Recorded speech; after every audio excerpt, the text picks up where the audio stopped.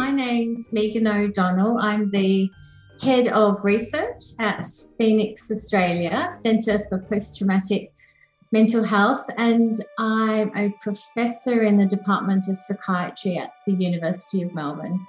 And really my role at Phoenix is to head up a portfolio of research. And that research is really focused on understanding the consequences of exposure to trauma and traumatic stress.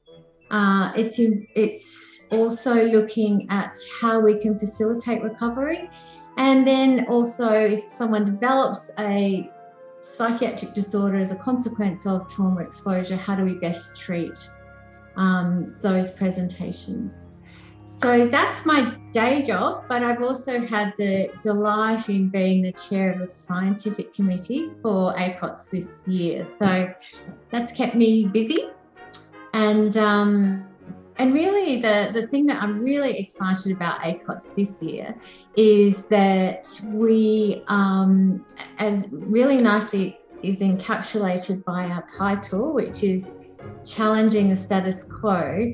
Really, we've put together a program where we're thinking about how do we move the field forward? Where are the issues, and how do we move the field forward? So that's what I'm really excited in ACOTS this year. And before we come on to talk about the conference, let's just do that. Let's put it into context. 2021, it's a pretty horrendous planet. War, displaced populations, pandemic, massive impact on trauma and mental illness for people. Do you think we can kind of actually provide services over the coming years that can meet the demand? Yeah, it's a challenge for us. And as someone who's just gone back into lockdown for an unspecified period of time, I certainly can relate to the millions of people who are really struggling with the impact of COVID on their families, on their work, and just trying to juggle all that is COVID. And there's a challenge for us, isn't there? There's a challenge in how do we deliver care to people remotely. There's a challenge about, and certainly in our clinic, what we're seeing really clearly is the impact of COVID on people who actually were kind of doing okay. They were getting by and they were managing their lives. And then COVID's come along, and really that extra stress and the environment that's so challenging has impacted on their mental health in such a way their PTSD has become worse, or they can't function as well as they used to, or they've got a lot of comorbidity associated with their kind of trauma presentations. So at our clinic, we're seeing people who are much more severely impacted, and the comorbidity and the kind of consequences of COVID on their presentations leads to a much more complexity in our treatment. So we're having to kind of, everyone's talking about pivoting and all that is involved with the delivery of mental health services remotely. But I do think that the learnings from that is that we can deliver effective mental health interventions remotely, whether it's early interventions or whether it's actually, delivering treatments to people with PTSD. We can do that really effectively. And so, in some ways, we'll be in a different place when COVID finishes. And I think access to digital technologies and the delivery of interventions, whether they be early interventions or tertiary interventions, will be much more accessible. So, in many ways, I'm very hopeful for the future in terms of people's access to mental health services. I'm just asking you a follow-up question on that, just because I'm personally interested. Are those digital interventions that we're developing just digital versions of existing face-to-face interventions, or are we starting to see digital interventions being developed for trauma, PTSD, which are actually kind of new innovation? Look, I think it'll be a combination. I think we can deliver telehealth interventions of our current interventions. I'm also seeing novel ways of integrating digital technology to support the delivery of interventions. So, for example, using ecological momentary assessment, EMA, in a way that, sends text messages to people to remind them to do their homework or to do something that they said that they would do as part of their recovery. Those kinds of technologies are aids in helping people recover. And I think we'll see more and more of those. And then, of course, I think there'll be novel interventions. I'm really interested in the use of biometrics and what they tell us about someone's presentation and that's, using machine learning, artificial intelligence that tells us how someone's presenting and what, ultimately what treatments they might best respond to. I think that that's where the digital technology can take us. And thinking about people who work at the front line in mental health and in health services generally, we've seen this real kind of development of interest in a trauma-informed approach, and that's become really part of the vernacular. And we've also seen lots of, trauma-focused interventions. How do you see that developing? And what would your message be, first of all, to frontline health practitioners who are thinking, I need to improve the care I provide for people affected by trauma, because we're just seeing this, so much more frequently now. How do you think people can really provide a much more focused service? As you said, the kind of focus on trauma-informed care has really, in the last decade, there's been a real energy behind trauma-informed care. And you hear it kind of thrown around a lot, and the question is kind of, what is it? To me, the fact that workers are considering the populations that they work with and recognising that trauma can be part of the population they're working with, and that can impact their presentation. And therefore the worker, whether they're a mental health worker or an aged care worker or a homeless support person, recognising that I can understand my client group better if I understand the impact that trauma has on this individual. That's really shifted our understanding of trauma. And it's really, I do think that that's helped a lot of workforces understand why their clients do what they do. And ultimately that increases, that understanding increases an awareness of how can I best support this person. And I think that's been really fantastic for the field. So we've done, say for example, we've worked with homeless organisations so their case workers and support staff can understand why a homeless person might be very, very angry and reactive in a certain situation. And then we can do some skills training for the caseworkers about how do you manage this. And some simple skills can really de-escalate a situation. So I think that's really, really helped us as trauma experts work with populations who not necessarily are treating the trauma, but it helps them work with trauma populations. I guess for many people who aren't that experienced at working with trauma, a lot of the time it's a kind of fear of opening a can of worms, so not wanting to start the conversation, even, maybe subconsciously sort of appreciating that something is going on here and the conversation needs to be had. But, okay, it's not my responsibility to do that. How do you think we can develop the workforce so that we have a much more confident group of people who do feel that starting conversations and doing what they do well, supporting people, listening, all the kind of skills that you have as a health professional? How do you think we can do that more? Look, I do think that often workers who work with people who have been impacted by trauma are anxious and scared to talk about traumatic events, and so they avoid it. And it replicates the avoidance that trauma-exposed people also feel, so they're complicit in that process. I do think there are a set of skills that are needed to improve how someone asks about trauma and how someone holds that that trauma, because there's no doubt that hearing trauma narratives can be very distressing. And so I do think it's important that people have a skill set, how to ask about trauma in a respectful way, and also what do I do with that information once I've got it? How do I self-care and manage that trauma? So there's kind of two sets of skill sets I think are necessary there.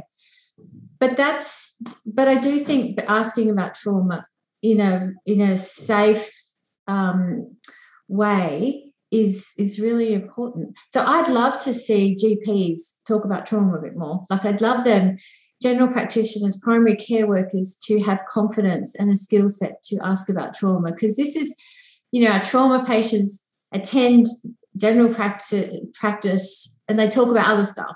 They talk about all the physical and the mental health symptoms that they have without actually mentioning the trauma. And so it's often the trauma response is seen as other problems.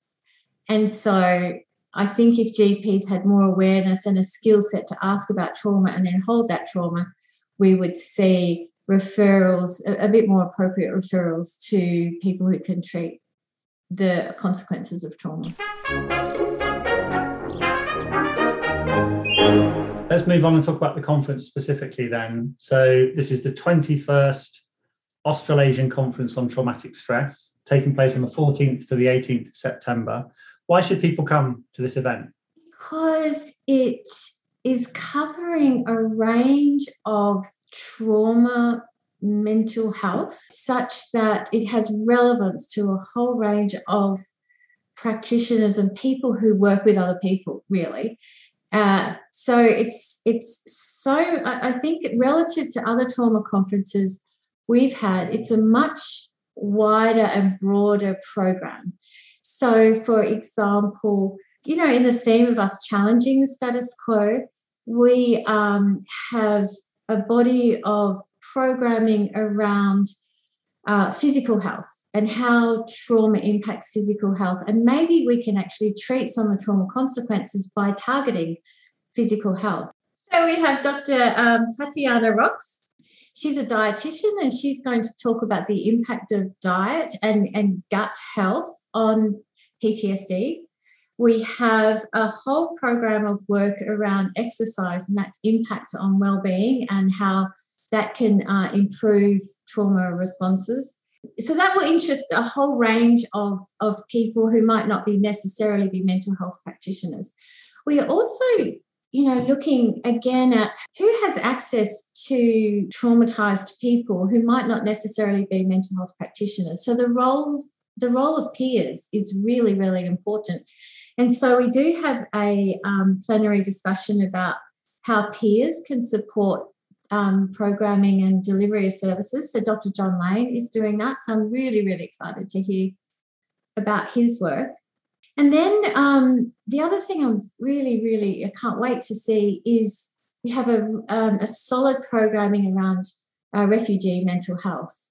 So we have Professor Heidi Ellis, who will be looking at the different community-based participatory research methods, which is going to interest the researchers among us. But we also have a number of clinical sessions that target refugee mental health. So Professor Angela Nickerson is looking at emotion regulation treatments for refugees and how that we might be able to incorporate that into the treatment of trauma responses in refugees. And we also have the STARTS group who work with refugees on a consistent basis, and they're looking at some of the challenges of working with refugees during COVID and how they've addressed those challenges. So that would be very, very exciting for the many, many people who work in Australia who work with refugees. There's some really top experts talking about refugee populations. So I hope to encourage people to attend ACOTS to hear that program of work. And give people a flavour of what they're going to get access to, because it's an online conference this year. If you buy a ticket, obviously you can come along to the live conference that's happening during the week. What else are people going to get access to? So the thing we're doing a little bit differently this year is we've tried to keep our programming to when it's easier for people to attend. So rather than a 9 to 5 program, we've got some early kind of mid-morning, just a couple of sessions, and mostly, to be honest, that's because we've got a lot of people from the US East Coast presenting. It just kind of worked out that way. And so we've got an early session where our American keynotes can present. So that will be starting the day off with a bang. And then we'll have another session around 12 o'clock, so mapping into people's lunch times, where you can have a quick dose of another plenary or a workshop or a symposium. And then we have a one later in the afternoon. So we've tried to keep the programming nice and easy for people to dip in and dip out of the program. And the other thing, of course, is people get access to 12 months worth of the recordings. And so that'll be really great. If you see something on the program, you can't attend it, you'll be able to access that a bit later on. So that's another exciting component to the program.